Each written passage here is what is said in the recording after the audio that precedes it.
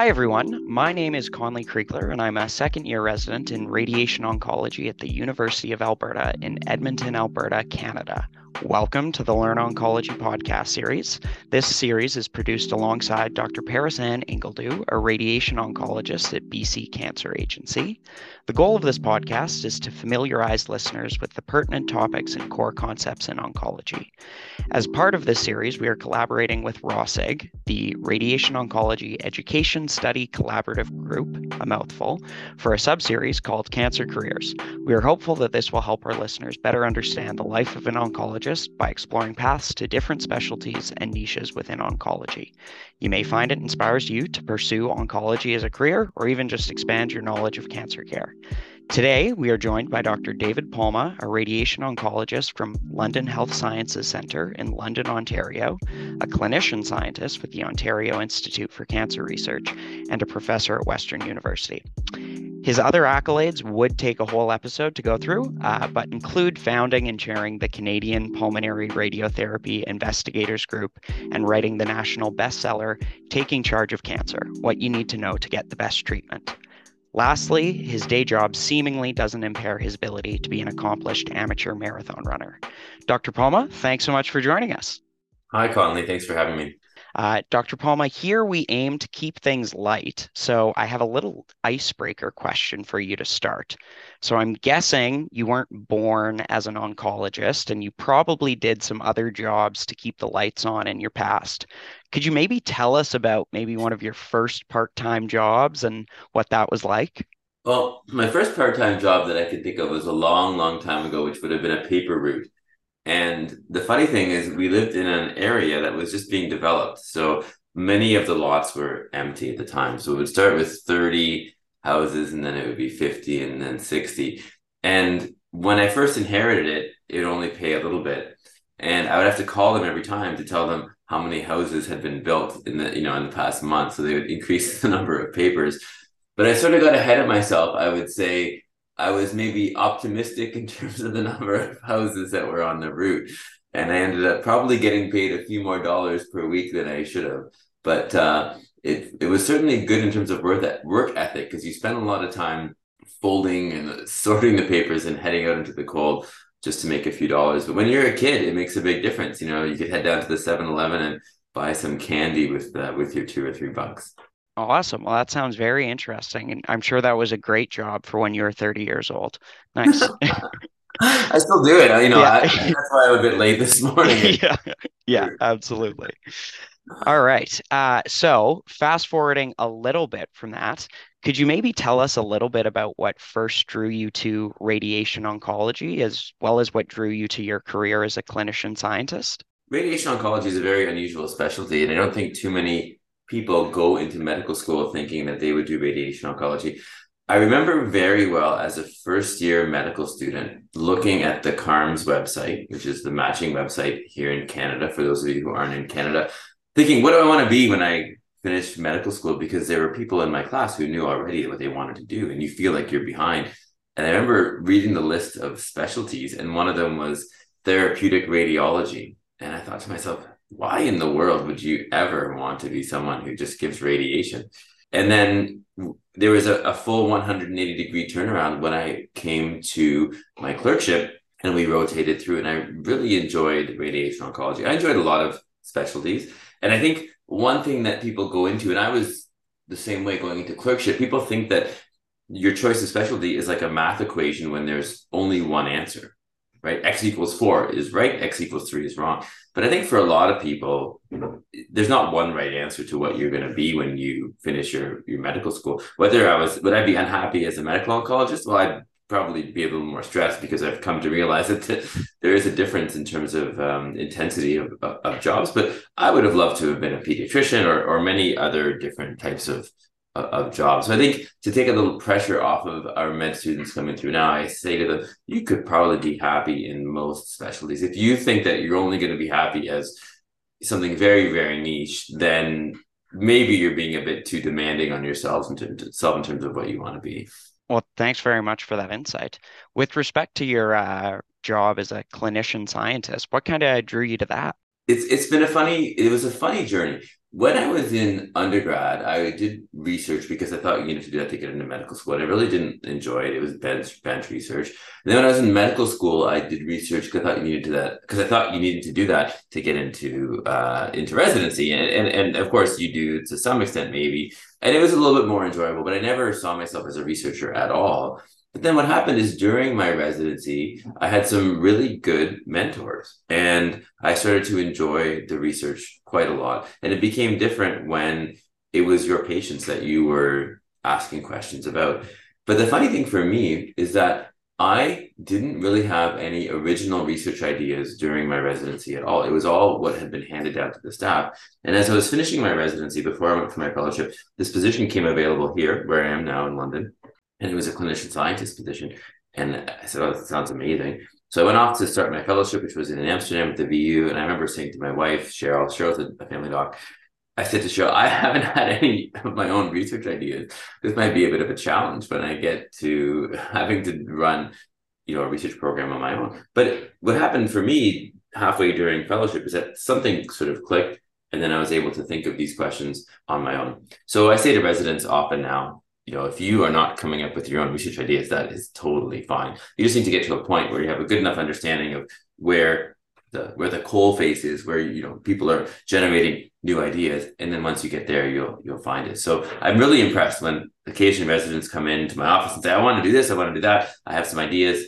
I think you're ahead of schedule. So it was something that I would have said was unexpected that I ended up in research, but I love it. I think now one of the most interesting things about my job is the research. When you're doing analyses, right now, for example, we are doing the analysis for STOP, which was an RCT for oligoprogression. And I don't know what the results are going to be. In a couple of weeks, we're going to get the output from our statistician. It's really neat because you just have no idea. It's like when you're maybe in a lab and you're growing some cells and you don't know if it's going to work or not. It's kind of the same. It's a very unique thing to see this data and to see if it's going to impact what we do.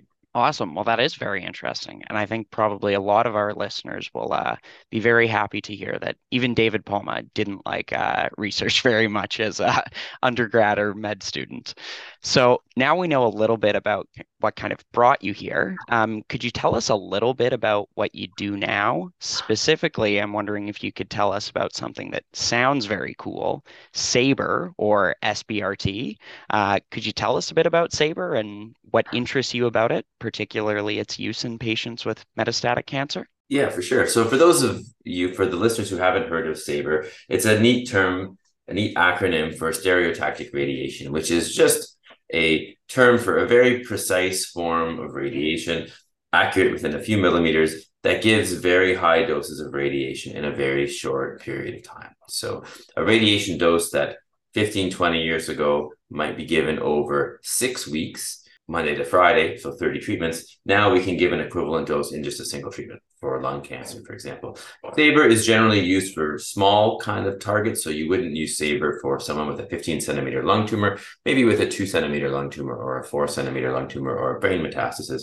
And SABR was originally used, things like SABR were originally used for brain metastases and primary lung tumors that were small, but has branched out now to other uses, including primary kidney cancers, for example, prostate cancer, and oligometastases, where most of my research has been. Okay, so now we know what you do today, other than your paper route. Could you tell us a little bit about what you think might maybe be changing or coming down the pipeline in like the next decade or so? I'm hoping to mine all of your ideas and steal them for myself. So the funny thing about research and life is that it's just incredibly unpredictable.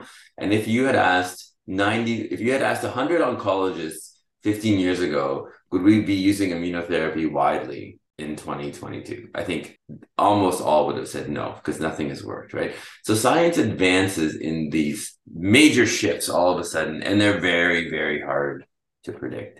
I think the most obvious answer would be the combination of radiation with immunotherapy. And it's something that we haven't unlocked just yet. There's a lot of hype around the abscopal effect, meaning you treat one lesion with radiation and maybe in the presence of some systemic immunotherapy, you can enhance the response elsewhere. That's proved a little bit evasive to find. There's this Canadian meme from before when memes were around of Pokeroo, which when I was a kid was this cartoon character that you couldn't find. And so the Canadian listeners who are 30 years old plus may know that reference, that the abscopal effect is a bit like this Pokeroo that we can't find.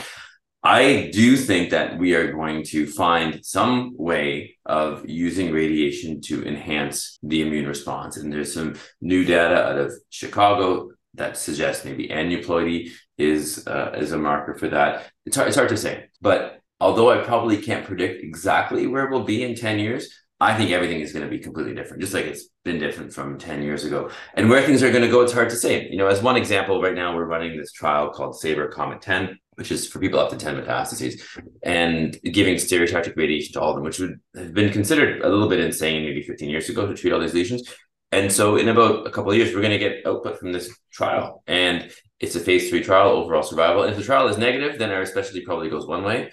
And if the trial is positive, then our specialty probably goes the other way. And it's hard to say, which nobody really knows which way it's going to be. So much of this is unpredictable, but we're lucky to be in a specialty where things are changing with technology so much. So I'm really excited, to see what the future is going to hold. Awesome. And I think you touched on this a little bit, but do you see, for people who are maybe starting a career in cancer care now compared to when you started, do you think there's going to be anything kind of different as far as what the job demands are, or what your typical kind of workload looks like? I do think it's going to be different. And to give some context, people have been saying since the 1950s that radiation oncology is going to become obsolete because there'll be improvements in systemic therapy. And so far that hasn't panned out. I think in some instances, the indications are increasing and increasing. Some of them go away, right? And if we find that a new systemic therapy reduces the need for radiation, that's fantastic. Although people say, well, that's going to impact jobs and stuff. That's actually, ideally we want to cure cancer and then nobody has a job and we got to deal with that. But the way I envision things is that radiation is going to continue to adapt. Cancer is going to become more of a chronic disease, and there are going to be more and more indications where some lesions escape control from whatever systemic therapy is working. So the job market in Canada has changed in the past year or two, where for a long time, jobs were very, very hard to get. You absolutely needed a fellowship, which would be a year after residency of extra training. And then you could get hired. But because the number of radiation oncology positions has gone up, the need for radiation oncologists has gone up. I believe there have been some more retirements just with pandemic-related stuff. And I think people are a bit less keen to increase their workload when they have the option of hiring, right? Because of that, now we're seeing people hired at big academic centers with maybe a 6-month fellowship or even no fellowship. The fellowship itself can be somewhat controversial because I know in the US, there's a lot of debate. Are fellowships good or are fellowships bad? And the answer to that question is yes. Some are good and some are bad. And for me, my fellowship was the launching pad to everything that I've done since. I went to Amsterdam kind of on a whim and ended up at this place with Ben Slotman and Sarah Sennen, and that sent me in one trajectory for my life that otherwise I wouldn't have pursued. Other fellowships might not be so good. And so even for Canadians now who have the option of taking a job without a fellowship, what I say to them is just to think about what their long-term goal is. And is a fellowship essential to that? In some cases, it might be important to do that. In other cases, it might not. And sometimes you can get some of that training during your first couple of years. So some things that a fellowship can provide is, maybe a degree or training in some kind of statistical approach. I did a master's in epidemiology, which I use all the time to do sample size calculations. Or it can provide exposure to a new technique. And I've known oncologists to do their masters in the first couple of years of practice. So there's no hard and fast rule about what to do, what not to do. But to answer your question, I think things are changing. And it's great. I think, residents and medical students are so well trained. Society puts so much into them. I think in an ideal world, there should not be this situation of, am I going to work? Do I have to go work at the North Pole to get a job? We need to improve on that. And so hopefully we're seeing that. Awesome. Okay. Well, thank you very much for giving us a peek into your crystal ball. So I know we've talked a lot about what you do, but for our last question, I'm wondering if you could tell us a little bit about what kind of keeps you motivated and engaged with your job. That's a really good question. When I was a med student and I was thinking of doing radiation oncology, someone from another specialty who was a very well-renowned Canadian said to me, don't do radiation oncology because you're going to be bored. You're going to learn it all in a couple of years and then there'll be nothing to do. And that's not true at all. But I think what keeps me motivated, there are a few different things. One is that I try to view my job kind of like a marathon, right? So you mentioned that I'm an amateur marathoner and getting more amateur as I get older every year.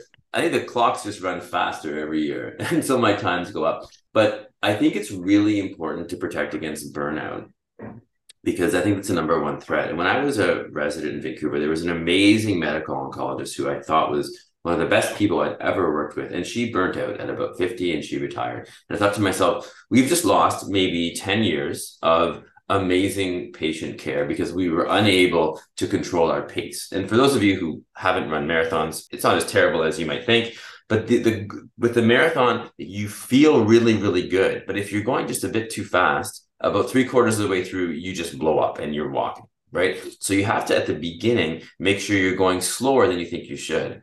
And I think in some ways there's some parallels with the career is you have to keep an eye on your pace and you have to say no to things in a nice way that you might otherwise say yes to if it doesn't fit with your goal. And there are some phrases I use for that. And my favorite one is, I just don't have the bandwidth. This is a great idea. I'd love to join the parking committee, but I just don't have the bandwidth right now, And sometimes you feel bad for not taking on things, maybe not the parking committee thing, but other things that might be helpful. But it is also an opportunity for other people. And I think the other thing that keeps me motivated is I'm at a medium-sized cancer center for Canada. We have about 20 radiation oncologists, about 20 medical oncologists, and it's a good size that allows us to maintain pretty good cohesiveness. The pandemic has been difficult for that.